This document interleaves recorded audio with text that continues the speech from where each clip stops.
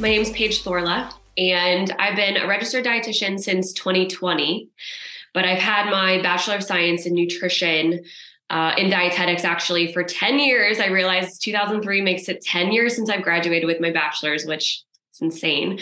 And I went to school at the University of Cincinnati.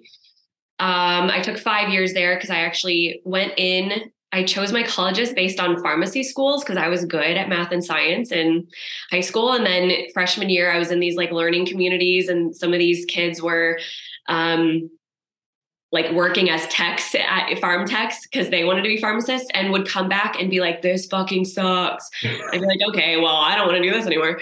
So luckily, like pre-med, it's a pre-med course. So we all kind of stayed in biology. And sophomore year, so this is part of that question.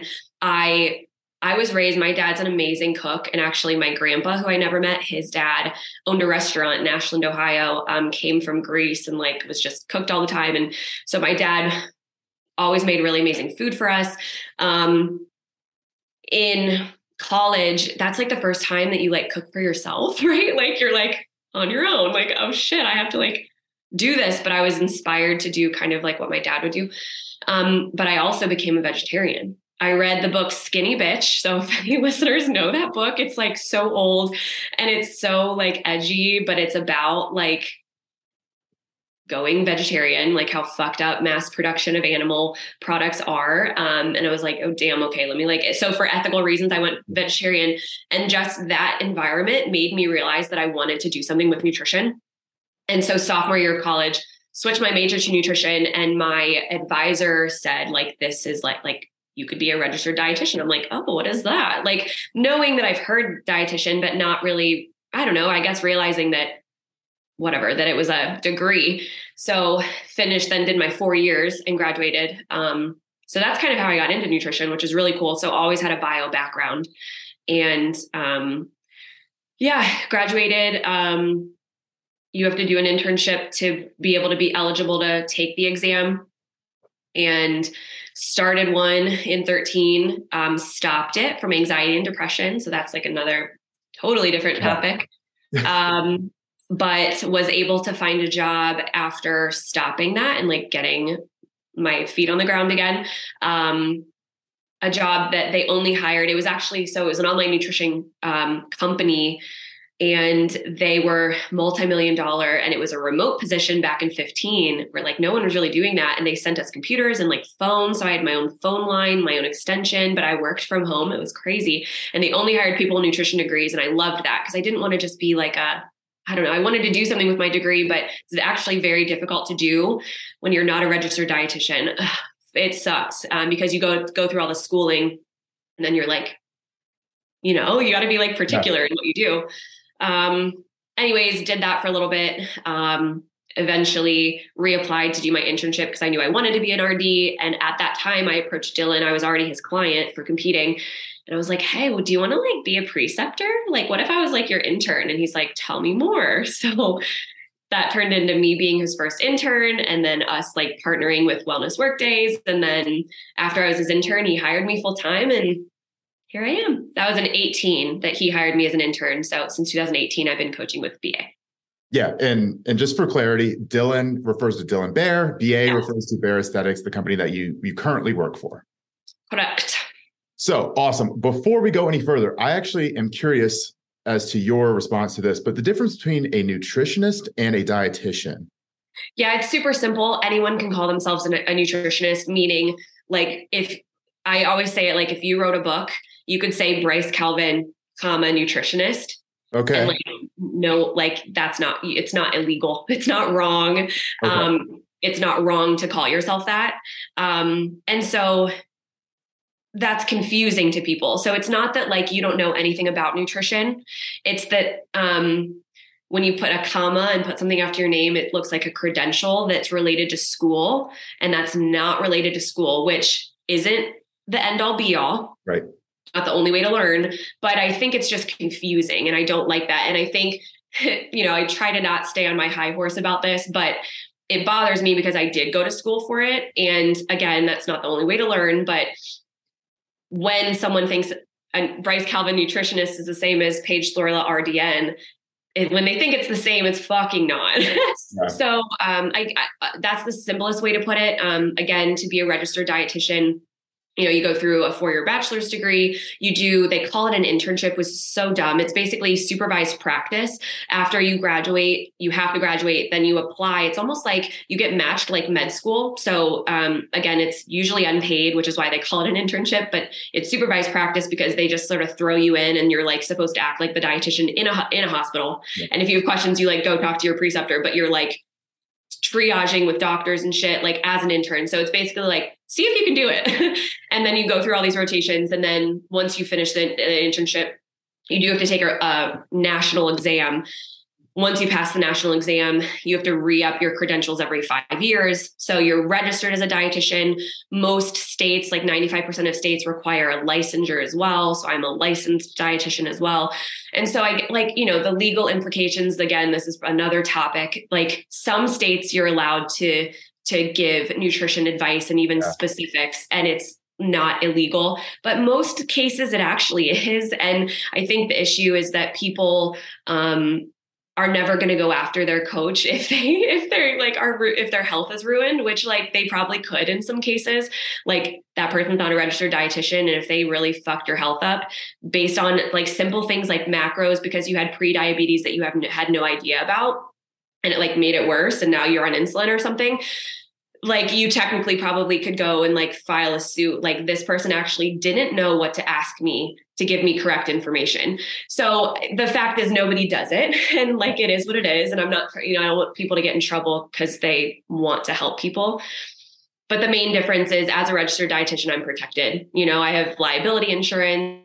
I legally this is what I do, So anyways, that's like the main difference is that you can't call yourself an RD. Right. But you could call yourself a nutritionist. Yeah. And what you said at the end with like the legal implications, that's one of the reasons why we're like Progressive Performance very, very, very careful with what we do on the nutrition side, is because there are those more rigid legalese issues. And that's something that, I mean, you said you don't want to see people get in trouble for wanting to help people, but at the same time, like you have people's health in your hands. So like, and my thing is, if this is what you want to do, like do it the right way. Why not go to school? I don't know, like protect yourself, like do what you want to do. And there should be some level of oversight and regulations with that anyway. And like I've had conversations before where I've compared like someone's health with like their finances, right? Like if you're handling someone's finances, you have to go to school for a long time. You have to be registered. You have to be certified. You have a board of regulators who oversees what you're doing just to handle people's money.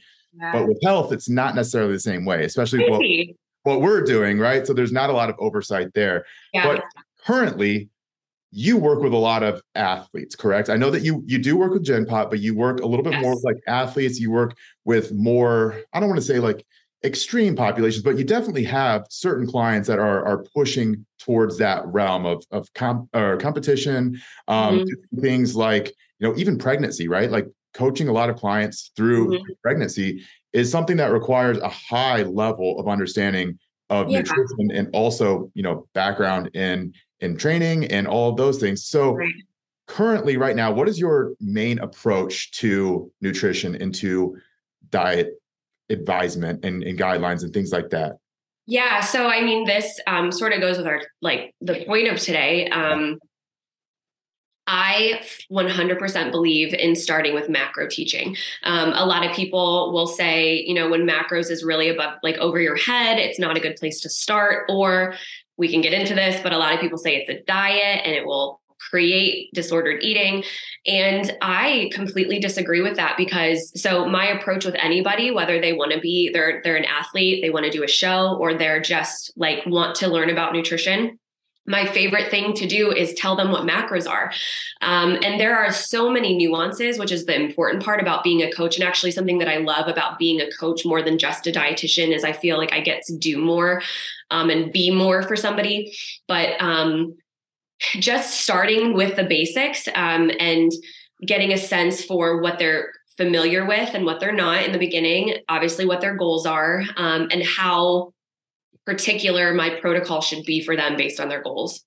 But it always starts with, are you cool with learning about macros? Can we start there and see how you do?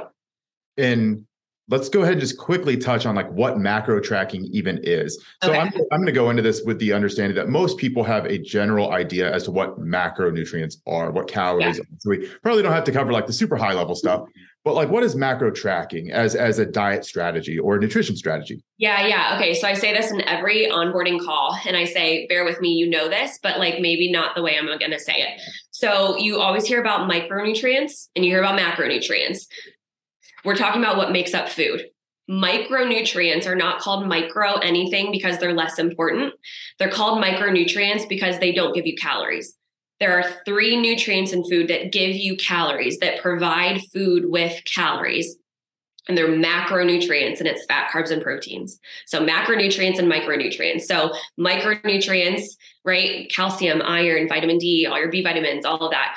Vitamin C. You don't get calories from any of those things. They're just as important, but it's not where calories come from. So when we talk about calories or tracking macros, what you're saying is I'm tracking my calorie intake or my energy intake.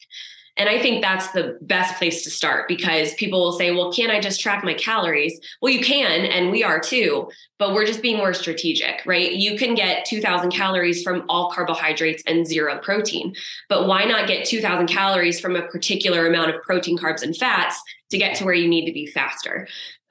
So yeah, macro tracking, if it fits your macros, was really big 10 years ago. That is the idea that you're still tracking calories because calories come from fats, carbs, and proteins only. So when you're hitting a particular amount of protein, carbs, and fats, you're hitting a particular calorie amount every day. But there's so much you can do with the specific amounts of those macros that make it not only better for health, but also for your goals, like fat loss and muscle building in particular. Yeah. And obviously, like what we said a second ago, that you do work with populations that tend to need a bit more specialization in terms of what they're getting rather than just getting caloric inputs, right? So they're not just tracking, hey, I need to hit 2,000 calories per day. You might be working with competitors who need a specific amount of protein, carbs, and fat in their diet.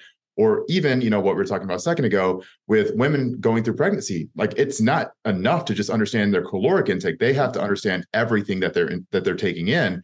Right. So with macro tracking, what is the benefit or what are the benefits and what are the downsides compared to something like, let's say, a meal plan, which would be a very rigid form of tracking your macros or tracking your intakes, or even something like if it fits your macros, which is what we talked about a second ago, which that is a form of macro tracking. But I know that we're kind of free for all. it's more of a free for all, and I think that we're slowly moving away from like the hey, if you have 200 grams of carbs today, you can eat all Pop-Tarts. We're kind of moving back towards that. We were really big on that 5 years ago, weren't we? Yeah. It's like the micronutrients, like you said, are not lesser in importance. They're still important. They just don't provide caloric intake. So what are some of the benefits and what are some of the potential drawbacks for macro tracking as an approach? For sure.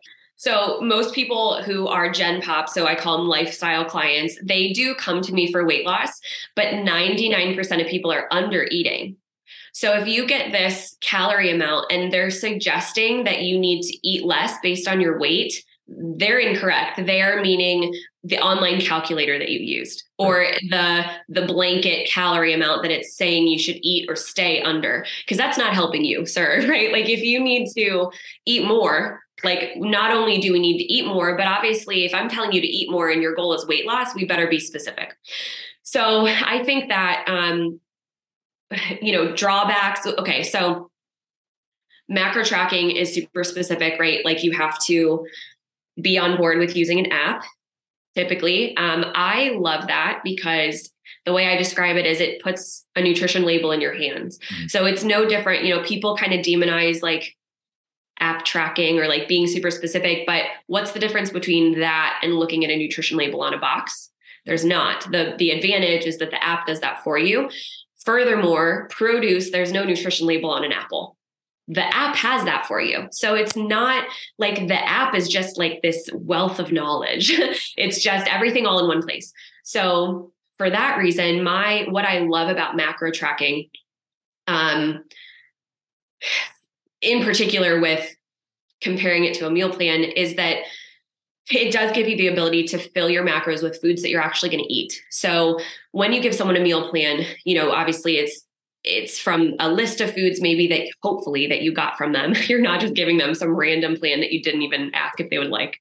Let's hope that's the case. Yeah. But still a list of foods though that they have to stick with. So a meal plan is specifically like, here's what you're having for breakfast in these amounts. Here's what you're having for lunch, right? In these amounts, and dinner, and here are your snacks. And then you're done for the day. And this is all you get to eat. Obviously the drawback is that what if like one day someone asks you to dinner? The hell are you supposed to do then? And so meal plans right off the bat, like don't allow you to live your life. And I always say, although macro tracking is very specific, and my clients call it macro Tetris, meaning that you can't just hit one of your macro goals. You got to figure out how to hit all three. And it's difficult, but it takes time. And the more effort you put into it, the easier it's going to be. So although there are some sacrifices with macro tracking, there's a lot less sacrifice wise when it comes to macro tracking, because I'm not giving you a list of foods. I'm not saying you can't eat out till you meet your goal. I'm saying cut out alcohol completely. There are so many things that macro tracking still allows you to do. And at the end of the day, the way that I say it is macro tracking or using an app to enter your foods and track your intakes is just teaching you about that food. All I want people to do is enter a food and like look at what it gives you. Like, did you know that like salmon had so much protein? Did you also know that it had more fat than chicken breast? Probably not. And there's nothing wrong with either of those scenarios, but isn't it cool to learn something? Like the whole point is, and this conversation will go this direction, but how are you supposed to learn to intuitively eat if you don't even know where your calories are coming from? So a perfect example is a lot of people who eat tons of salads. I have a salad every day. So I switched my dinner to a good salad. Cool. What do you put in your salad? Yeah. Because that matters. Like, okay, do you have a protein in there? Do you use lots of dressing? The macros could change. I mean, there are like thousands of variations of macros that a salad could provide you. And there's no way of knowing that unless you track it. Like, why don't you just enter what you're having and figure out? It's all about learning about food. So instead of doing meal plans, so like the good thing about a meal plan, I do think, is that when someone is presented with 3 macros to hit and they've never tracked before, and I'm like, okay, go. Like, you're really low in protein, figure it out, right? Like I always want them to jump in and just like, typically I have someone who's never tracked before enter their normal day just to see how close they are. Like, are you close to my recommendations, or are you super far away? Or maybe it's just one that you're far away from. So always just track where you're starting. Start with where you're normally eating. You don't ever have to wipe the slate clean.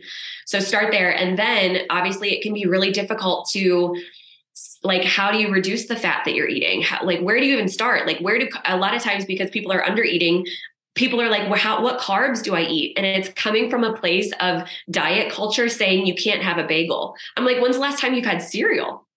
Have some cereal. Isn't that like so exciting? So they forget where food sources are. Obviously, even as a dietitian, I don't know like every food that protein's in, so that is something that people have to learn. Yeah. When that is really overwhelming, because it happens a lot, I don't call it a meal plan. I say, I'm going to give you a full day of eating example, because even if I give it to you, you're not going to follow it every day. I know better than that. So let me give you one example of how you could hit the macro goals that I just set for you, because sometimes all they need to see is, oh yeah, I could have more rice. Like, I'm already having rice.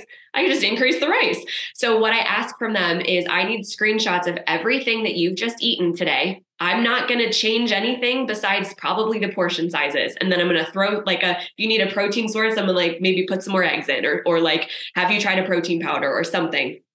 So anyways, I think that macro tracking and doing that macro Tetris can be super overwhelming, but it's how you learn. And if people are committed to it, they need to dive in, and then you can show them with a full day of eating example. Again, not a meal plan, a full day of eating, because they need to, even in the beginning, they need to know that this is long lasting. And even week 1, if they have to say no to a bunch of things, they might not stick with it. So I'm going to show them that they can eat out at a restaurant week 1. Just macro tracking allows you to do that. Yeah. So macro tracking increases the freedom that potentially comes with eating. It opens up more possibilities than what was previously there, with not only meal plans, but also just like you said, rigid diet culture where it's very ingrained in us that we can't have cereal. We have to have, white rice or brown Mm-hmm. rice before, because white rice isn't good anymore either. So like, I think that is a huge benefit of macro tracking. But getting back to, I think your original point was that it just teaches you how to actually eat, right? You can't have it done for you. And whenever you start paying more attention to the macros that are in each food and like the nutrition labels, you start to intuitively understand a little bit more what you're putting in your mouth. And I think that's really, really important. So for you, do you find like once you bridge that educational gap, it becomes so much easier for clients to hit that macro Tetris? It becomes almost back of hand. It's not really thinking or stressful anymore. 100%. You have to dive in. But the more I always say too, like, we're so used to like, let me just enter this. Okay, the numbers look good and move on. But like, what's in your broccoli? Did you look at just that one entry before you like hit submit? And the more people do that, the more they can. So macro chart is something that anyone who's new to tracking, just Google macro chart and you're going to get these charts of like, do you need protein? Eat these things. Do you need carbs? Eat these things. Do you need protein and carbs? Have some of these. But you start to be that for yourself. And the best part about that is the more you know about your food, it's food that you like. So you know that if you're going through your day and you haven't pre-planned your day and you're like, oh crap, I am really low on protein and carbs. Like, what can I have at the end of the day? Oh, a low-fat Greek yogurt. It has carbs and protein and no fat. And that's something that you'll enjoy. It's not something random from the internet. And so the more you realize where your macros are coming from, the more that macro Tetris is so easy and applicable to you. Like, not just someone random being like, try these foods. Because like, what if you don't have those foods? You probably have a yogurt in your fridge if you've realized, if that's one of the foods that you're thinking of to fill your macros with. Yeah. And I have experienced macro tracking a lot throughout my history of being really competitive with fitness, being really into bodybuilding and powerlifting, and really, really trying to push my own personal goals there. I've always used some form of macro tracking, even at the very beginning. Mm-hmm. So obviously, like, I'm very in tune with it. And now I intuitively eat and I don't even think about it. Like, I just basically eat the same general things every day. And I never even have to use an app anymore. And I can keep my body weight relatively stable for really long periods of time without much fluctuation because I just have done it for so long at this point. And say that again. You've got your foods, like you've got your go-to. Yeah, exactly. And I think that that's like a really good end goal for a lot of people. But with your experience, would you say that macro tracking would be maybe not applicable for every single client that you have come in? And what clients potentially would it not be that great of a strategy for? For sure. So obviously I'm so gung-ho. I'm like, listen, we're starting with macros. I don't care what you say. Mm-hmm. And then it's very easy to pick up on if someone's going to do okay with it. Right off the bat though, older generations, right? Like, who don't really understand apps in general, or even if they do, they don't want to, right? They don't want to even learn the intricacies of an app. You've got to be super aware of that. Luckily, I think in our coaching space, people come to us, and typically people realize that they're going to be tracking macros to a certain degree, but not always. I mean, especially as a registered dietitian, people just hire me because I'm a dietitian. So I do have to be aware that people may not want to be on an app. So right off the bat, I think that's age is the first thing that I see, that I might use a different approach. And typically that's still writing your intakes down. It's just old school. You're just writing them. And I will take a look. Sometimes I'll even go to the extent of, if you write your intakes down for a day or two, I will put it in the app for you to see where you're at and show you how different what your intakes are currently to what my goals need to be for you. So the app is still present. They're just not doing it. So that's the first thing. But then eventually, like a couple things, like, if someone does, like, even younger generations, maybe they constantly work from their phone, or they don't want a lot of screen time, or maybe they like come to me and part of what they want to address is just overall stress levels. And like, I sleep like shit. Maybe we talk about not being on your phone. I don't know. Like, maybe we start with like a food journal instead of me asking you to be on your phone more, because you have to be with an app. And then obviously disordered eating is something you have to be aware of. And I do think that kind of gives RDs the advantage in this space. I think that if you have had an eating disorder, you also probably know the red flags, but you don't necessarily have the credentials to address it. But I have credentials and know the red flags. And typically what I say is if disordered eating is coming from macro tracking, we stop it immediately. It's not even a question. I don't even push it at that point, but I dive into why. Like, it's not just that you're tracking your food. It's something else. Are you a perfectionist? Like, is it that you're so psycho about the gram amounts? Okay. So let's like, maybe I give you a range to hit, right? Like, so does that free up some of that anxiety for you? If it's causing binging, is it that you're tracking, or is it that you're trying to use binging as like a coping mechanism for what's going on in your life? Like, so there are red flags to look for. And typically it's not, very rarely is it because they're tracking macros. So what I typically do is either take a complete break from tracking macros, whether it's early on or after a couple months of giving it a try. And we take a step back from using the app and do some other, there's so many other things you can monitor in check-ins. And we address, the root cause of the anxiety or like the disordered eating that has typically resurfaced, not just randomly appeared. And so obviously that's a great reason to not do macro tracking if someone's doesn't have a great relationship with food and tracking is making it worse. But I also fully believe that if you have a coach that can teach macro tracking correctly and change your mindset around it to you're just learning about food. I don't even you've got goals, but on a day-to-day basis, or if you're eating out at a restaurant, I don't care if it's perfect. And so you shouldn't care if it's perfect. You're learning. And so I think that if coaches reframe how they teach macros, it doesn't get disordered.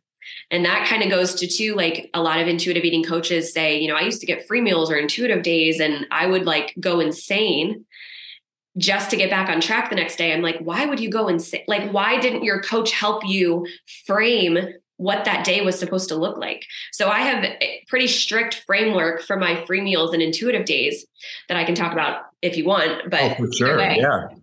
So, simply one thing actually I'm moving away from is free meals because the way that I talk about free meals is it's not a cheat meal. First of all, I typically would give free meals in situations where they're not able to plan ahead because macro tracking does require planning. I don't like people to macro hoard because that also can create a negative space when it comes to how you're thinking about food. So if someone, for example, Valentine's Day, happy Valentine's Day, by the way, a Valentine's Day dinner, your spouse, your partner is surprising you. You don't know where you're going, but you're tracking macros. Okay, well, your coach has already told you can go out to eat, but if you're not able to look at the menu and at least have an idea of what you're going to have, you don't really know how to track that or how to account for the meal that you're going to have at dinner.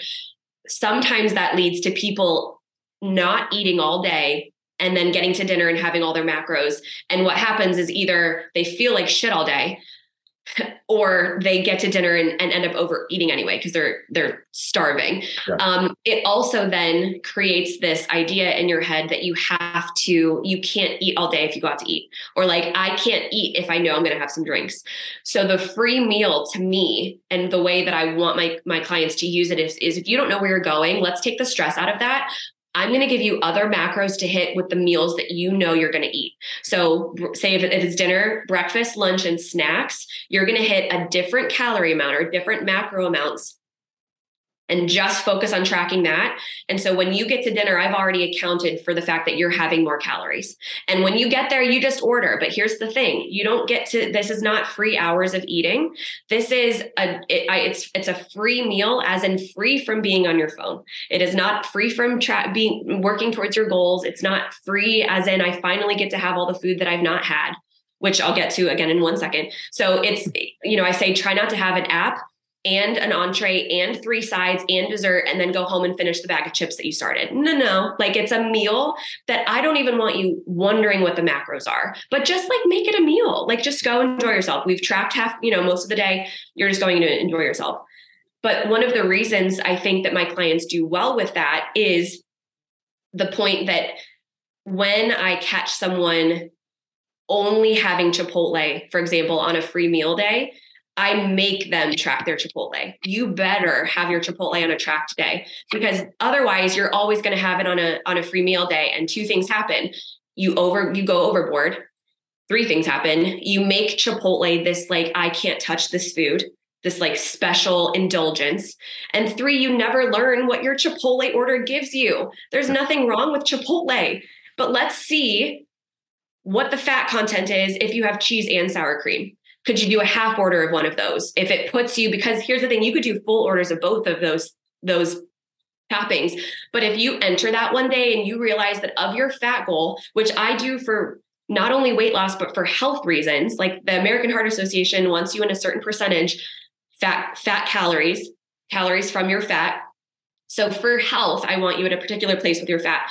So if your typical Chipotle order is like 3/4 of your fat for the day, the point is I still want you to hit your fat for the day. So if you're cool with that, that's fine. You're still going to hit your fat goal, but you don't get a lot of fat to have the rest of the day. If that doesn't sit right with you, have a half order. Does that make it more manageable to hit your macros that day? So again, that's a great example. The whole point of tracking macros is just to see, where does Chipotle fit in your day for health, for your goals, but for overall health? Like, when you have Chipotle, what does the rest of your day have to look like? Let's say you get a vegetarian meal. Maybe you have some of the soy, but there's less protein than usual. You've got to have a high protein, low fat day for breakfast and lunch before you go get that Chipotle. And there's nothing wrong with that. You're still gonna hit your macros. It's okay to not have perfect splits of macros in every one of your meals all the time.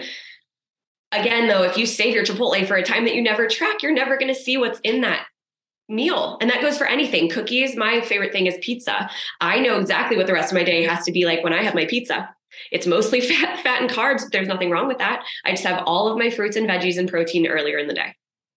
So that is the idealized version of macro tracking, right? I mean, that's doing it the right way. That's doing it in a way that is healthy, that is not going to potentially like reignite any pre-existing, binging or eating disorders, which you've already touched on. But even from my experience, like that's something that the potential rigidity of something like macro tracking can be problematic with, So I know that you touched on it briefly with like intuitive eating days. So with days that are quote unquote cheat days, that's definitely not something I would imagine that you prescribe to your clients.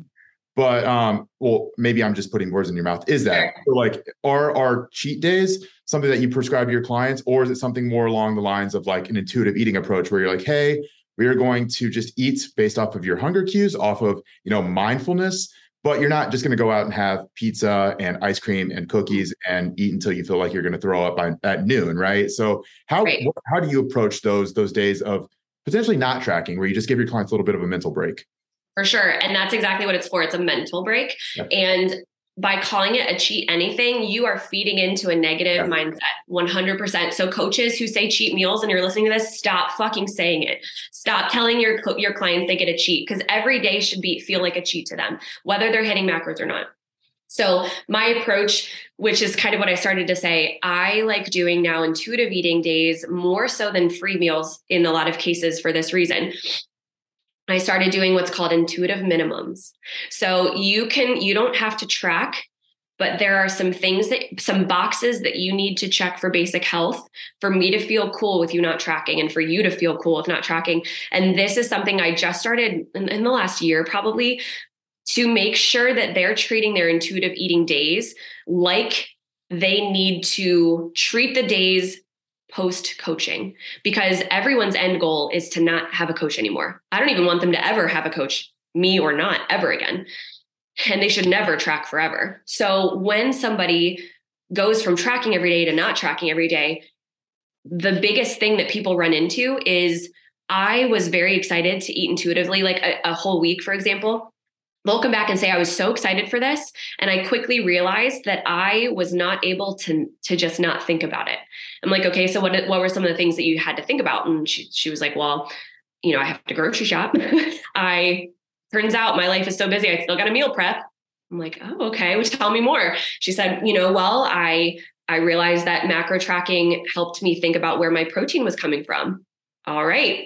So what do we need to do by still eating intuitively, but taking the specificity out of it? So my intuitive minimums now, you have a protein goal, you have a fiber goal, you need 2 fruits a day, 2 to 3 veggies a day. And then the rest of the day can be whatever the hell you want. But those minimums are going to keep your health in check when you don't care about hitting macros. That is what's going to start instilling what not tracking is going to look like for you, because not tracking to intuitive eating is not tracking to not tracking. I want them to learn that tracking and paying attention to the things that I'm having them pay attention to is not a diet. Like, you came to me, I'm a registered dietitian. Like, you're learning things that just other people don't know, but should know, right? Like, people who leave and come back will refill out a questionnaire and they no longer take their omega-3 supplement, or they stopped drinking their water. And I talk to them like, yo, like, that wasn't just for weight loss, friend. Like, tell me why did those things stop? And so you have to make sure that what you're teaching is not just like, cool, we're going to diet for 8 months and then you're going to leave. No, like, my water goal is for general health. And here's why. My omega-3 recommendation is for general health. My protein minimum goal for you, you better care about that for the rest of your life. And here's the thing, you're going to be in a room with everyone else who doesn't give a flying fuck about their protein. And that shouldn't make you not care about your protein. Because now you've spent all this time and money to work with a registered dietitian to know more than everybody in the room. Like, what are you doing for the rest of your life if not knowing more, right? Yeah. So anyways, it's not a cheat day. It's an intuitive day, but there are intuitive minimums that my clients need to hit. And that helps them for the day that they're eventually tracking 2 or 3 days a week with me before they're graduated. So I think that's an awesome strategy. Like, that's not something I've really heard articulated like that as far as like minimums. I've heard of guidelines. I need to trademark that. I'm pretty sure I'm the first. So I've heard of guidelines, right? And I think that guidelines, minimums, I think those are ways that you can keep people in the mindset of paying attention to what they're doing without having like you said, the stress associated with the specificity of macro counting and weighing and using the app.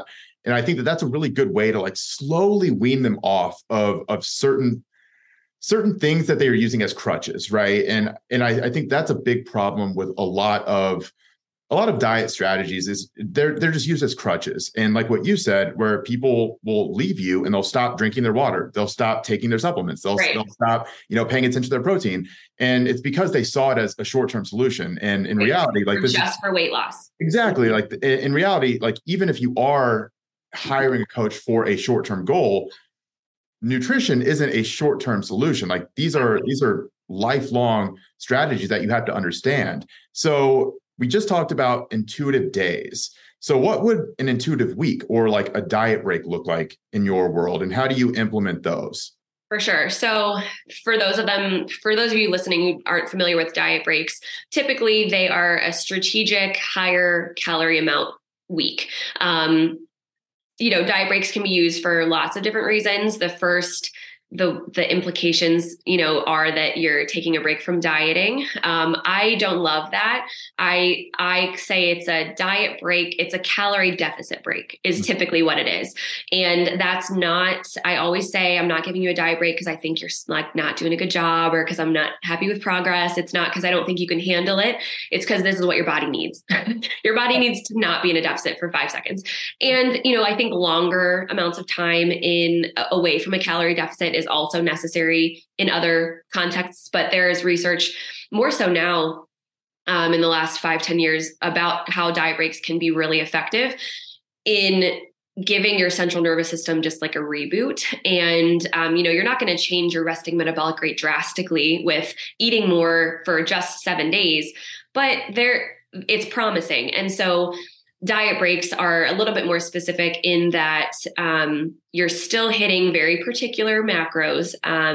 You're also usually getting an increase in carbs because a lot of research says that carbohydrates in particular have more influence over hunger hormones like ghrelin and leptin and all of that. So typically diet breaks will be higher carb in particular, but then naturally they can sort of take the place of an intuitive week because people just want to eat more in a lot of cases. Like, if you've been low calorie for a long time, a diet break is going to feel like a break. So that's always a good approach, especially with someone who's been killing it at a lower calorie amount. That's going to be enough for them. An intuitive week is really something that I give in 2 cases because it's to go 7 days without tracking when you typically have a fat loss goal, There better be a reason for it. And I say that because it's very difficult to intuitively eat a calorie deficit. So you're basically taking a break from being in a calorie deficit. So two situations I usually give intuitive eating weeks is at the end when you're ready to not track anymore. We're going to see how it goes. Typically, everyone's last week with me is an intuitive week, and their last check-in is like, here's how it went, or like their last couple. Or if someone's like mentally crashing and burning, and they could be right in the middle of a cut or right in the middle of a prep or whatever. And if I think that they just need, like, they're putting too much emphasis on this, because here's the thing, for competition prep especially, you have to, and then maybe that's a separate conversation, but there's good and bad things about bodybuilding, right? So there are, I guess, red flags that I'll look for. Like if I really feel like they're thinking about things incorrectly. Like I kind of need to hit the reset button, and like my coaching is kind of going one ear and out the other. Like they're not thinking about macro tracking positively anymore. I'm taking macro tracking out of the equation. So they'll still have minimums for the week, because it's going to be a reminder that, can you just figure out how to like survive, but get enough protein, right? Like, how do you just get fruits and veggies in your day? And that's all I care about. Can you then just like live your life? Could we like try that? And so it's typically like someone's crashing and burning or graduating for the intuitive weeks. I have also, if someone doesn't want to leave me, which is always really flattering, but needs to not be going for a weight loss goal anymore, because that's something I talk about as well. Because I've got lots of people who are with me for years still going for a fat loss goal. And it's not because it's not working. It's because they had a cross country move. And then like we spent 3 months around the holidays and they weren't hitting protocol. Like there are so many reasons that it could take longer. And I might say, girl, we've like been doing this for 18 months, like, do you want to like take a break? So I might do like sometimes even like 4 to 8 weeks of maintenance calories with lots of intuitive eating days, just as like a reset, like let's just chill and see how that feels. And typically it's a good refresh. No, yeah. And I think that's a really great way of explaining the difference between a diet break and like more of a transition to intuitive eating, because a diet break, like you said, it's a break from a deficit. And I don't think that intuitive eating has to necessarily be a break from a deficit. That can just be like a transition to a more broad strategy, right? So like with that, I guess that transition, what are you looking for to take someone from macro tracking as their primary approach to intuitive eating as their primary approach? A good relationship with macro tracking. I'm always making sure, because then I say, here's the thing. I don't know if I came out lucky, but like bodybuilding, like tracking macros, like it was a great thing for me. Like I have a wonderful relationship with tracking macros. I haven't tracked every day for years now with my pregnancies, but it has created, it's in my mindset, I think, around it has made it so beneficial to use macro tracking as a tool when necessary. So for example, if I'm lost my appetite in pregnancy, I track to make sure I'm eating enough and like hitting a protein minimum for my baby. Under eating is huge with breastfeeding. You have to eat more during breastfeeding than during pregnancy. And that's really difficult. How do you wrap your head around that when like you're a new mom and you just don't feed yourself. That's not your priority. But tracking allows you to like physically see, shit, I had 300 calories today. Fuck, like that. Like no wonder my milk supply is dropping. So you can use macro tracking as a healthy thing. And another way I'll use it now is when I'm traveling. Like a lot of people will say, "Ooh, I don't want to track when I'm traveling," but I'm excited. At least I have a way to see what my protein goal is when I'm eating out of an airport, or like how much protein can I hit a minimum today?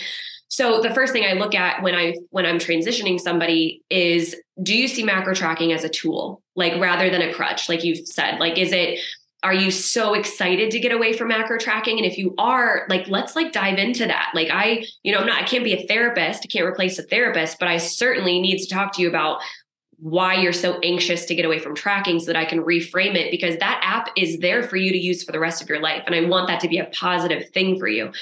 So when someone's transitioning, obviously everyone should get away from tracking from an app. It's too specific. It is very, and this is something maybe we should have said in the very beginning for people who are not tracking macros currently. it is such a tedious thing, obviously, to enter what you're eating every single day and to have to go out to eat and figure out how to enter a menu item. Like no one should do that forever. The point is, if you use it to learn about your food and you know that it's a means to an end and you can dive in, it's almost like when you're coaching with me, at least, it's a nutrition class. You are paying for a nutrition class. And if you see it that way, it is not a quick fix. And it better be a means to an end. So I guess to answer your question, like just making sure that the mindset is correct from I was being specific for fat loss. Because the thing about fat loss in particular is it needs to be specific. Like things sort of have to be aligned. Whereas when you're in maintenance, when your body's just chilling, you can have a little bit less and a little bit more one day. You can undereat protein sometimes and skip fruits and veggies every once in a while. But if you're asking your body to use fat oxidation as a main source of energy, you better be paying attention to the micronutrients that you're getting, how your sleep, your heart rate ranges. Like you better be paying attention to a lot of things for this to happen quickly. So it is specific because that's what you're coming to me for. So let's be specific for the time being, knowing that this isn't, because that's another thing too. Like, oh man, I'm getting results, but shit, I can't do this forever. I can't track macros. Like this is like my fate, like that I finally am my, dream body from tracking. And I have to say, no, you are, because we got you results that way. But maintenance is different. Your body can chill in a place where it's not as specific because it's living in homeostasis. Whereas fat loss, fat oxidation, it's not your body's go-to, like there is a such thing as survival mode, not necessarily in the way people used to think of it, maybe, but in the way of like, it doesn't really want to use fat stores to burn. It kind of wants to hang on to them in a lot of cases. But so everything's got to be good. How your body processes food. So like your gut health, again, related to sleep and stress management. So anyways, realizing that macro tracking is very tedious for a reason.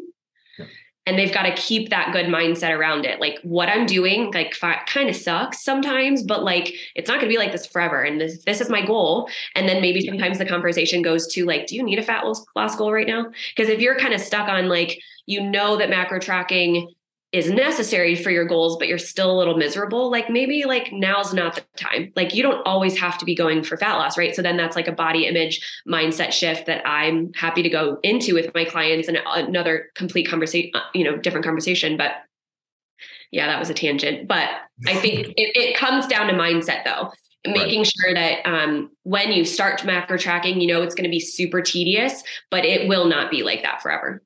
So yeah. So walk me through what it would look like from a client starting with you until a client leaving coaching with you. But walk me through like an ideal path from start to finish. So this is interesting because some people, everyone in the beginning, before they like get to know me and how like thoughtful I am, will say, where do you see my weight when we're done here? I go, excuse me? First of all, I don't give a fuck about your weight, which is another conversation. But second of all, it's not up to me.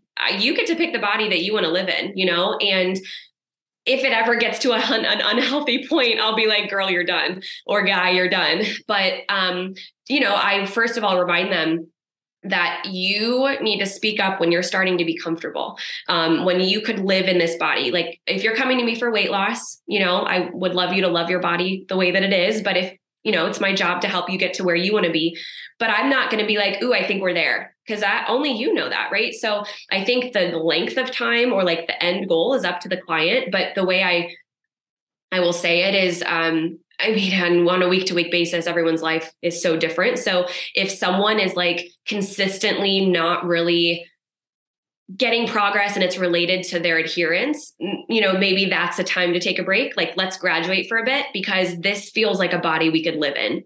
Like, this is not your priority and it shouldn't be. Like tracking macros for weight loss right now is like not what's up. Like, this is not the time. And that's okay. It's not like a fail. You're not giving up. You're just chilling out for a bit. It's not what you need to be worrying about. So that's one reason that I might say, okay, we're going to graduate you, save some money. Like, let me just get you to intuitive eating, come back when you're ready. Or if someone I'll constantly bring up, because again, I think people who start getting slow progress, obviously love getting more and more. And if you're not careful, it's not an addiction, but you know what I mean when I say that. They're not going to speak up and say, this is what I wanted. They're going to say, I want more. Like, how lean can I get? So pretty often, especially when someone works with me for a long time, I'll say, how you feeling? How you feeling about macro tracking? We've been doing this for a while. Your progress is amazing. Like, how you feeling about your body? Like, let's compare from when you started. Like, is this a place that you could be for a bit? Like, is this what you had in mind when you started? And I think that helps them realize, like, oh yeah, I probably could be cool right here, because again, when you're getting results, like, there's no end, right? Like, you could just keep getting smaller and smaller and smaller, but there are reasons to take a step back and say, like, but are you feeling good? Like, don't you just want to not track for a little bit? So I will drop little plant seeds, like, let's talk about your goals. You've gotten lots of progress with me. Like, what do you envision for the summer? Do you have trips coming up? Do you whatever? So in terms of when this happens, it's so nuanced and dependent on the person. But in general, people get really good at hitting macros. We hit it pretty hard and we make sure in deficit situations, they're getting lots of refeeds and diet breaks, and I'm teaching them a lot along the way. And then maybe someone finally says, you know what? Yeah, I think actually this is a place that I could be. I'm like, awesome. Let's talk about time frame. I need a 30-day notice. Do you have vacations coming up? Like, let's talk about the tracking situation. Like, how do you feel about intuitive eating? Because some people, we don't do intuitive eating until maybe the end. And then maybe someone says, I'm terrified. And I know I'm going to need 3 months with them. I'm going to need more than 4 weeks to offboard you, because we're really going to dive into why you're afraid and make sure that you're good, not tracking. But if someone's like, yeah, you know what? I actually feel pretty good. I do really well on my free meals. Like, sometimes when I accidentally don't track because life smacks me in the face, I feel pretty good. And so for those people, I say, awesome, let's pick a 4 to 6 week range. And I always want them to be eating intuitively in a maintenance phase. So again, it's very difficult to intuitively eat and stay in a calorie deficit for the main reason that when you're eating intuitively, you need to listen to your hunger cues. So if you're hungry and I want you to eat, you're going to take yourself out of a deficit. That's just because when you're in a calorie deficit for fat loss, you're going to feel hungry. That's just part of it. That's your body is like being that ghrelin being released is like, yo, you're under eating. And you got to be like, yeah, I'm doing that on purpose. So when you are intuitively eating, I'm going to need somebody to be eating in a place like an amount of calories that is similar to what their hunger cues are going to tell them to eat. So in the offboarding process, again, it could be 4 weeks for someone who's like, I got to go, or it could be months, people who don't have an end goal, which is definitely what I prefer. Yeah. We start with a reverse. So a reverse diet is just the opposite of a calorie deficit. It's just increasing slowly over time. And the benefits of that is when you do undereat, because this is a sketchy topic. I think I just recently in the last couple of months saw a post of someone being like, reverse dieting isn't real. And you better believe I was in the comments like, actually, here's what it does. So reverse dieting in itself, your refeeding syndrome is when you overload your body with all these calories and, your electrolytes get really thrown off because you went from under eating to now back to normal. That's not really a concern, even in people with eating disorders like they used to think. So that it's not that your health is in danger, but when somebody goes from being in a calorie deficit, when you go back to eating maintenance, you basically have a new maintenance. So if you're going to go back to how you were eating prior, your resting metabolic rate has slowed down to now your old maintenance is now a surplus.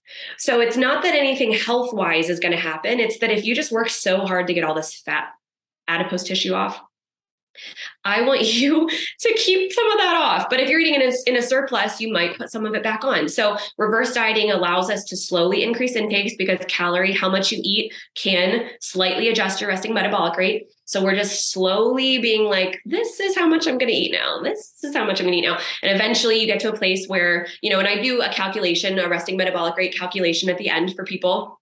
And that's just an estimate, but it's usually a good place. And I make sure that we're close to that. And then it really comes down to like, are you feeling hungry or full? You know, like, are you good here or are you still feeling hungry? Okay, then we're going to keep going. So anyways, my offboarding process is reversing them to a place that's Gucci across the board.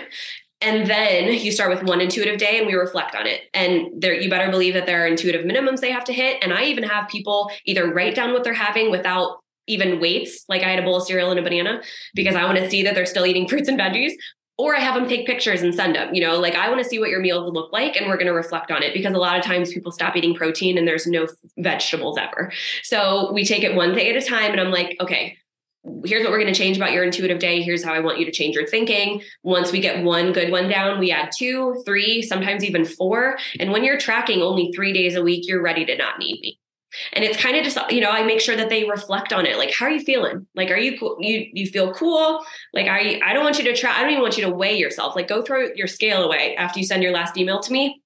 But like, are you cool with all of that? Like, are you going to spiral? Because a lot of times people will start eating intuitively and there's the scale will pop up the next day and they're like, well, shit, I can't eat intuitively. I'm like, okay, like we got to think about this. So there's a lot mentally that goes into eating intuitively. So my offboarding process is very like, let's talk about all of it and then have a game plan. Months, usually I like to take at least 2 months to do that for somebody, but typically it works. I mean, it's just a mindset thing that as long as you have it the entire time you're tracking, you're usually in a better place and ready to not track. And you're feeling pretty good about it. Yeah. So you would say that going from being really focused on like the objective measures, like the data, the numbers, to more in tune with the subjective feedback that your body's giving you is going to be like that ultimate differentiator, whether someone is ready to make that switch to a more intuitive eating heavy approach, not necessarily cutting out macro tracking altogether, but just being able to listen to their body a little bit more. For sure. Yeah. Because again, when you're eating in maintenance, you can have a little bit less one day and a little bit more the next day, and your physique's going to stay the same. And I think it's cool too. Like I want them to work with me and like reflect on that first. Like I want to talk about the fact that like, isn't it cool that you had a day that was probably over? Specifically, there's actually one of our pros, I won't say who she is, but if she listens, she'll know. She is working on intuitive eating with me right now. And I even had to remind her that she was probably eating more than she was when she was tracking for a couple of her intuitive days, and her weight didn't do shit. Like, it's okay. Like that your body is going to chill. Like it's, you know, so maintenance is an easier place to be in. And I like being that like voice of reason rather than you just like, I don't know, people can't coach themselves. You know, I want them to think of like the correct things when they get on the scale, or like my little series I just posted on Instagram. Like I always say you need to be the page in your own head. Like you need to step on the scale and say, this isn't because I went over my macros yesterday. It's because I had my last meal at 11:30 p.m.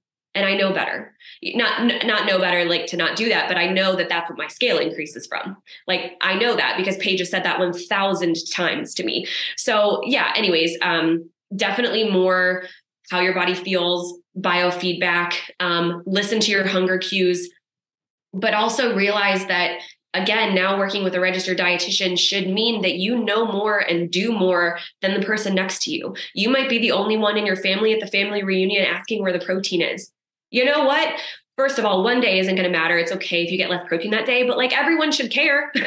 Like everyone, you know, there should be protein at the family reunion. So, you know, I think it's just kind of learning like what matters for general health and what makes you feel the best. Cause that's like where the micros come in and specific food choices come in. And then just feeling ready to be, it's not all or nothing. You know, you got to give yourself like your body, it can chill for a little bit. Yeah.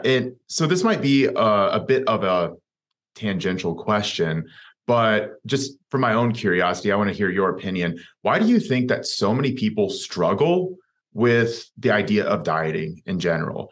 And I know that dieting now has a very negative connotation. I don't think it used to, like even 10 years ago, but now diet culture is viewed as like a very bad thing.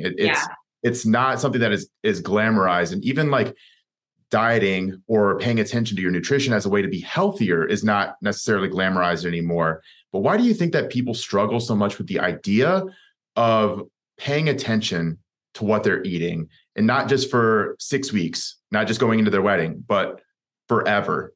Why is that such like I a think daunting thing? I mean, honestly, I think it's mindset. Like it's truly like, when I hear about the coaches who are like, man, free meals didn't do shit for me. Now I'm disordered. I have this disordered mindset. I'm like, because your coach fucked up. Because I think that people who have an issue with dieting or feel like they're in these loops of this is necessary, but also this sucks, is because first of all, it is glamorized, like do that detox after your vacay or whatever. But then also they have coaches who tell them to do more cardio when they go over their macros. Fuck you, dude. If you're watching this and you've ever said that to a client, fuck you. That's how I feel. And clients are innocent in that. Like they're doing what their coach just told them to do. That is not the client's fault. And it's the same with under eating. Like people, I'm glad that my clients know to ask me, like I went over, should I go a little bit lower the next day? And the answer is hell no.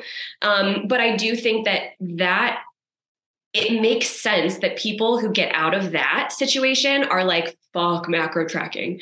Because of course, I agree with you. I agree with you because you weren't learning anything. All you were doing is learning to hit these specific numbers and get shredded for what? You didn't learn anything about your health. Did your coach ever talk about a micro? That I require my clients to check their micros, which again is another tangent, but I'm even annoying with my clients because they have to use a particular app. I'm like, I don't care. You're downloading this for free and you're doing it. Because you can't not if you're doing it correctly. So I honestly think it stems from bad experiences, and I think for decades, right? Like Weight Watchers has a point system. Cool. That works. What does that teach you when you're not doing a point system? What do you mean points? What the fuck is that? Or I don't know, like the Beachbody diet. It has good principles. The foods that you eat on a Beachbody diet are very whole foods and like not these like macro friendly cookies and shit. And I'm down with that, but that's not all you have to eat. You can still go out to eat and you can have a macro friendly cookie. It feels people are too all or nothing. And the worst part about being all or nothing is that sometimes it really works. And then you're stuck in this cycle of, well, that's all that works. And then it becomes, you're not just demonizing the way you did it. You're also like, fuck wanting that goal. Well, no, it's not the goal. It's not macro tracking. It's how you viewed it that entire time, which again is not your fault.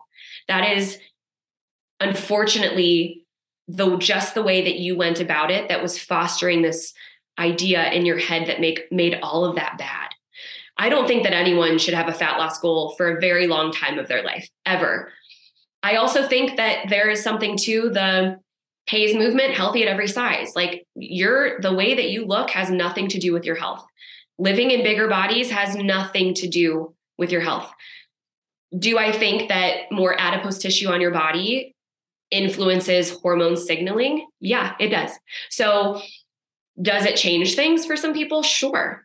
But everything from, insulin's a hormone. So when you talk about diabetes, there are just health implications to talk about. But I think that people who automatically say no one should diet, or let me say nobody should want to change how they look or be in a smaller body, are coming from really, really negative places. And again, I'm with most of what they say, I agree with, right? Like life is bigger than that, like there are more or better things to care about. But there are ways to go about it temporarily that if you want to live in a smaller body for whatever reason, because maybe you feel better, maybe you can hike longer, maybe your joints hurt less. I don't, there are reasons that it's okay to want to be in a smaller body. And I think the people who disagree have just been in spaces where it was super unhealthy. And that sucks. That sucks. And I kind of want to piggyback off of what you just said. I know that I've seen it. I'm sure that you've seen it. But going off of what you were just talking about, where body size doesn't necessarily mean health, right? I'm sure I could attest to tens, if not hundreds of, especially women that I've seen who are visibly in great shape. But if you were to look at their blood or their blood work, it would be absolutely horrible. it would just be a complete dumpster fire. And then if you were to look at someone who maybe was a little bit overweight in terms of adipose tissue, their blood work might look worlds better. Right. It might look, completely healthy. So, or they're the ones who have regular bowel movements. Yeah. So what you're seeing superficially is not an indicator of health. And this is definitely something that you see a lot in the competitive space, where whenever they're up on stage, everyone looks absolutely beautiful. They look like the ideal, but a lot of times they're the most unhealthy whenever they're up on stage looking at their absolute physically best, right? Like they're aesthetically they're best. So that's something that I 100% agree with you.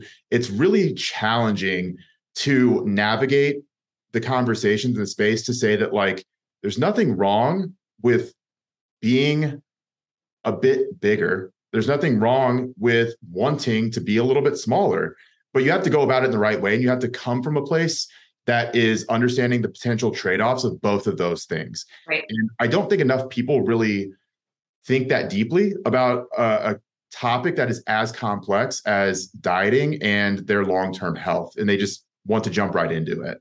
Mm-hmm. And I think that a lot of people who are intuitive eaters now probably did a show, and they can easily say, I was in the worst shape of my life, actually, when I looked the best. And that gives them ammo, but rightfully so. But again, I think that they need to be careful, because if I was trying to light up some fires, I'd be in everyone's comment section. Like, yeah, that's because you fucking did it wrong. That's because you didn't ask your coach why you're not looking at macros. That's because your coach didn't fucking do it right. So I think that, yes, you're correct, but it gives people fuel to it's fuel to the fire for that extreme that, that nobody should want to be that. If they want to be that, let them be that, but there's better ways to do it. But this kind of leads me to, my next thing of that.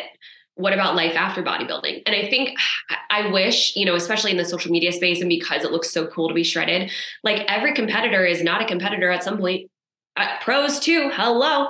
Like, why? I mean, even like, I think in like a lifestyle prep space, sometimes we talk about prep a little bit more, and I'm like not into that. I have half prep clients, but you better believe my lifestyle clients are still like, I said this is actually one of my clients recently. I think I said something and she wrote me a message. She was like, I love that I never want to compete, but you've always made me feel like I am on that level. Like, my goals are the same.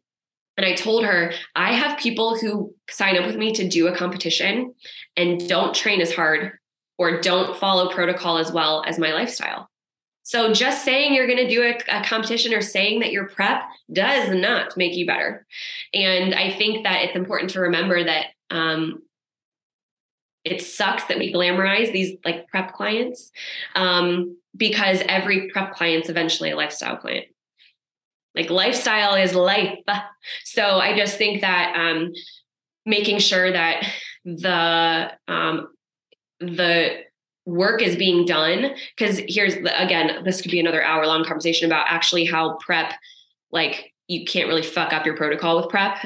But there are still ways, and being that low body fat and that low calorie, even if it's for a short amount of time because you did it the right way, like, isn't good for you, And so that's, again, another conversation, but you can still, a lot of my clients get, and this is like a badge of honor, I feel like, with coaches, but a lot of my clients get their period back very quickly. And I do think that that's because we spend as much time as possible not in these low calorie amounts. And they pay attention to things like macros. Like they pay attention to mindset and sleep and stress management. And I think remembering that it's not about a particular body. It's that you're going to live in both at different points in time. And that lifestyle is like what we should be talking about more, I think. Yeah. And like you said, just kind of glamorizing the competitive side of it a little bit less, and just understanding that is a particular season that you're aspiring for. And I think that aiming for extremes is a cool thing to do, but it's not somewhere that you live your entire life in. Yeah. And whenever you get to those extremes, it's often really challenging mentally and physically to go back to what most people would deem to be like normal, right? Because you have to see yourself slowly, I guess, quote unquote, regress from where your physical peak was to get to a more healthy place that's more sustainable that you can actually live at. And a lot of people really, really, really struggle with that transition. And that's, I feel like, where you see a lot of people fall off of the macro tracking bandwagon, and then they start to become like the biggest adversaries against macro tracking because they had a negative experience with it, where they maybe were a little bit too extreme with their approach going into something like a very hard, long prep. And then coming out of it, maybe it wasn't done correctly and they had a bad experience. And then they never want to go back into that again. So then they just kind of like cast away all things having to do with macro tracking or weighing yourself or weighing your food or taking, consistent pictures. And maybe it's not necessarily like that big evil that some people claim it to be. It's just that it's done in a very particular way. But if it's done incorrectly, really bad things can happen. Right. Yeah. And I think my clients too, they reverse and like still have body image issues because that's the bodybuilding aspect. That's because you just told me that you have a goal to get to an unsustainable place. And you better be okay with the fact that it's unsustainable before we even start this. So really, I mean, still lots of my clients are like, oh, this kind of sucks, like getting to a place that I didn't look like around show day, but they never relate it to macros because they know from working with me, it's not about the macros. It's not the macro tracking and the dieting that did that to them. It's the fact that we lived in this lower body fat percentage. And I mean, this is a separate thing too, but it's because of what we glamorize in what we see someone, and also actually kind of piggybacks how health looks. It's not what you think. So when people get compliments on how well prep is going because they're looking smaller and leaner and more shredded, you get more compliments, unfortunately, in person, online. And then as soon as you don't start to look that way, compliments stop. And that's a hard thing. I mean, to more people know less than you, so you've got to be the one to be like, they just don't understand that that's not okay. And that's hard to do. And I feel like the more we hype, again, so that's, to me, it's not related to macro tracking. It's a whole culture thing. Like we need to stop commenting on weight at all. Like someone could be losing weight from an autoimmune disorder. Maybe they don't want to be losing weight and you're like, oh, you're looking good. Are you working out? Do you want them to be honest? Because sometimes it's not their choice. Maybe they have Crohn's. Like maybe they just found out they have celiac disease and their gut's destroyed. Maybe it's hell to eat for them. For example, I don't talk about the fact that, yes, I look better post baby. And thank God, my body was good to me. It has been hell eating recently. Since 2020, when I had Zoe, I hate food and I could cry thinking about how people will say that's a nice problem to have. Be me for a little bit. And so I feel like to get compliments on how I look is like great. I wouldn't have picked it. I wish that I enjoyed food the way that I did. And I think it happened from pregnancy. So anyways, we need to, first of all, stop complimenting somebody's size at all, especially weight loss. And then we need to hype the right things. Like, do you see him working hard in the gym? Say that was a fucking great lift. Social media kills me because obviously the physique photos get the hype. And then you post about your college graduation and you get half the likes. That's what life's about. Hype that. Anyways, that's a tangent. Yeah. And that's definitely something we could go on a tangent for a little bit longer, but I think that I'm going to be really respectful of your time here. So I want to throw a couple of questions at you, just kind of rapid fire and see what we can do with that. So one of them is I have a mom, and my mom is someone who I would consider very, very uneducated about diet. And she's always coming to me and she's always asking me what is the best way to lose weight? And for reference, my mom is in her 60s. She's from a different era. So you mentioned at the very beginning of this conversation, there are some people that just aren't really comfortable using apps. They're not really comfortable with things like macro tracking. It's not intuitive to them. So what would you say to someone who is in their 60s, who just wants to lose a little bit of weight? They have no idea what what any of these things mean. All they know is just eat less, don't eat bread, right? Like don't eat fat, like those things are all bad. So like, how would you give advice to someone like that asking you on how to lose weight? So, couple things with this. It probably needs to come from someone who isn't her son. And I say that as, 100%. I mean, and right. Yeah. And I'm sure you know that, but I say that to anyone who's trying to tell their parent. So I think it's not the message, it's the messenger. But I think that even though they're from a different generation and a lot of that stuff's instilled in them and a lot of them are not going to be on apps, that doesn't mean that they're not able to learn and willing to learn. And it also doesn't mean that they're not going to understand macros. So again, with anyone, that's my approach. I want to see, because I work with a lot of people over 50 and they're fun, like they get it. You wouldn't know that from a different generation, like they understand, like, and maybe they ask some more like yo-yo diet questions because that's what they've been taught. But the macro track, so a lot of people still can wrap their heads around that. So even if it falls on deaf ears, you better believe in like a one-time consult with someone who's older. I'm still going to teach macros because at the end of the day, your food has protein, carbs, and fats, and you really should know what that means. Okay. So beyond that, they're not into it. Kind of goes, it's still a little bit over their heads. The best thing, and this is kind of what we learn in school, because as registered dietitians, when I went to school 10 years ago, what the fuck? We didn't really learn teaching macros. We learned obviously macronutrients, but like that as like a teaching method was not something. I'm just very grateful that has become something now, because it's more so about when someone comes to you, it was, diet recall and these like real structured interviews and portion size plates and meal plans. And like the backbone of that is really good, because when you would write a plan for someone like that, like what we'd learn in school, like you're as the dietitian doing the calculations, like you're figuring out their macros and then giving it to them in a plan. So I think that's kind of where you go, like, again, I'll say, write out your intakes. I'm going to put it in the app for you because I still want you to see what you're consuming.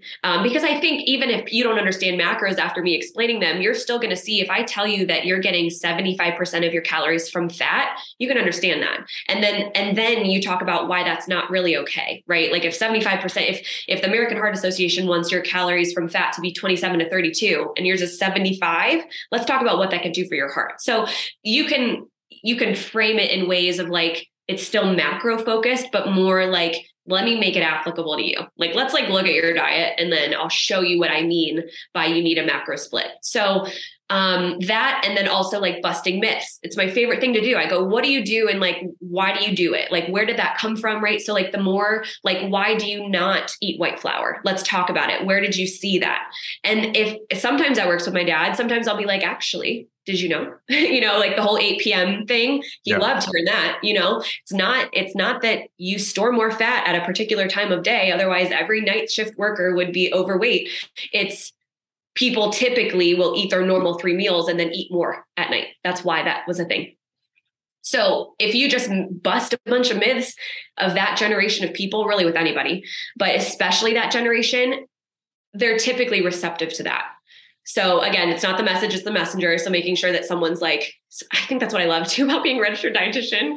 They can be like, I'll trust you. And they should. But, I think that helps me a lot.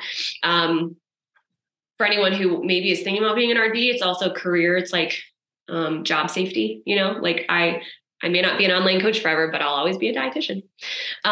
So yeah, I think making it fit them, but also remembering that they might get macros, they might understand that, and then tailoring it to them. No, I think that's a beautiful answer, actually. Especially the part about not trying to coach your parents or your relatives. That's, I think, something it's so hard. Yeah, I mean, that's something that I've experienced over the last, however many years, where anytime I have a family member or a really close friend ask me to help them, I'm like, I wish I could, but you're not going to listen to me anyway. So you're not going to listen. Yeah, it's kind of pointless. All right. So next question I have, if you were to recommend one supplement to everyone to take, what would that one supplement be? Can I say 3? Of course you can. Yeah, no, that works. Okay. So, well, I'll say 2 for sure. The first one is for general health, regardless of what your goals are. I always talk about a fish oil or specifically an omega-3. So I'll focus on this one. So omega-3s and 6s and 9s are what's called essential fatty acids. And the reason they're called essential is because your body does not make them. So if you were just didn't eat food, you wouldn't have omega-3s, 6s, and 9s in your body. And that's a problem because your body needs them. To do things. So you have to consume them in food. Well, 6s and 9s, you kind of just get them from your diet. They're not hard to come by. You never need to supplement 6s and 9s, pretty much. Omega-3s are harder to come by. The main sources, they do come in plant sources, but kind of random ones. So the main sources are salmon, mackerel, bluefin tuna, not really from a pouch, anchovies, random stuff. And so my thing is, people say, oh, well, I love salmon, I'm good. Cool. So make sure you eat about 6 ounces a week, but you better make sure your grocery store always has good salmon. Because here's the thing, the week that you don't buy it and consume it is the week you didn't get what you needed. Okay. So because of that, or because lots of people don't eat fish, you've got to get it somehow. So you can get omega-3 from food or supplement. So I'm very happy to talk about this because a lot of people think that fish oil in particular is a buzz thing. It's a health thing, right? Health food store supplement. You probably don't always need it. No, you probably always need it. Again, it's an essential fatty acid that you have to consume. And if you're not getting it from food, you better just have a fallback.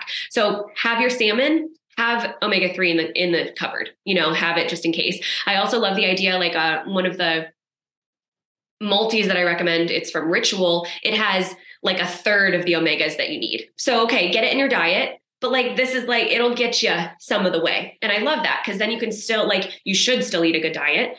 So I think omega-3 is my biggest thing. And again, that's forever. Vitamin D, is probably a close second just because most people are deficient, but I usually even put that on the back burner because you can get blood work done and check your serum levels and see where they're at. Unfortunately, even if you're normal, you're probably low end of normal of the range. I would say 99.9% of people are under or low end of normal. So that's a good thing because vitamin D is not just for bone health. It helps with immunity. And you need your vitamin D. And then creatine, we always talk about creatine. So this is something that I call it a why not supplement because if you take it, it's going to help you. So why would you not? That's how I feel about it. So it's not going to make or break you. Creatine is already something your body has, which is awesome. But I think that's one of the cool things about it is you're not giving your body something it doesn't know what to do with. And specifically though, it's going to help with performance. So you don't need, let me say this, you don't need to supplement creatine unless you're doing some type of resistance training. I usually make a general rule of at least 3 days a week, only because you already have creatine. So do you need more of it? I don't know. Probably not. Just to lift things around your house, you're probably good. But if you're resistance training, so that's weight training, bands, even vinyasa flows, of yoga, if you're using your muscles, creatine is going to help you. And it helps by donating a phosphate group to create ATP. So it helps with recovery, but it also it's kind of waiting in the wings to help you with energy in the moment. Doesn't really help with endurance, running, endurance sports. It's more so going to help with the way muscles are used in a lifting fashion, which is why it's creatine sort of like a bodybuilder supplement, but it's not. It's just, if you use your muscles, again, it's a why not supplement. For example, if you're training and you have a goal of building lean tissue, why would you not take creatine? It's the most researched and proven effective ergogenic aid, meaning strength and performance ever. So depending on their goals, I would say, most people are also training, but if you're not training, I say save your money. Again, your body makes creatine, but if you're training, which a lot of our clients are, take creatine, please. Oh, I love that answer. I love that answer so much. Okay. So last question. All right. So is eating organic important? And if so, how does it help? Or if not, why is it not? Yeah, so the idea is that organic it doesn't have pesticides or it doesn't have the same preservatives. But the thing is, organic still has some level of that because these crops are being mass produced and you have to have that. I'll keep it simple. Pesticides do not decrease or change the nutrition content of the food. And here's the thing, people who say you need to eat organic, in my opinion, is a bit elitist. Cool, you're in a position to pay for that. You're clearly not in a food desert where organic is available. But the second that you say that that's better, someone who's in a food desert, meaning miles and miles from fresh food and has to shop at a gas station or get an apple that is not organic, you're saying they're less than? Friend, no. So I think that you've got to be careful. I like the idea of less is more, right? So I think it's good in theory, but the overarching theme of organic is not better. No. Paige, thank you so much for having this conversation. I absolutely loved it. I would love to have another conversation, maybe expanding on one of your prematurely ended rants that we didn't necessarily have time today for. So before we head out, I want you to talk a little bit more about where people can find you and potentially how they can learn more about you and what you do. Okay, so I honestly work from my Instagram. I love to hear from you via email. You'll see my Instagram is my life. It is not just business, but I post a lot of nutrition education there. And if you just want to see my nutrition education stuff or the stuff related to what I do, you'll find that in the story highlights at the top. They're all labeled for clients, nutrition education, things like that. So that's kind of where you would go to. All my posts that you are looking for are there. If you want to hype my mom life, thanks, because it's fun. So Instagram's where to find me. It's kind of, I don't like to be on a ton of apps, so that's where you'll find me. And then you can email me at paige@bareaesthetics.com, which will be in the bio. I actually would love to announce that I am writing a book on macro tracking.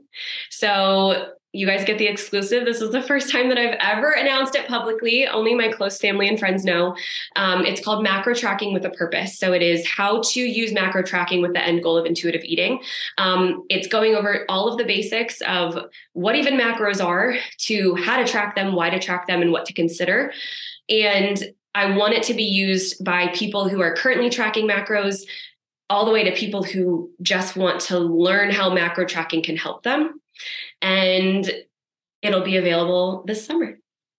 No, that is amazing. I know that we talked about that a little bit. I am really fucking excited to release that, and I'm excited to read it. And I'm excited to use that as a resource for a lot of my clients as well, because I know that if you're doing it, it's going to be fucking awesome. So again, Paige, I want to thank you so much. This is a really great conversation. So great.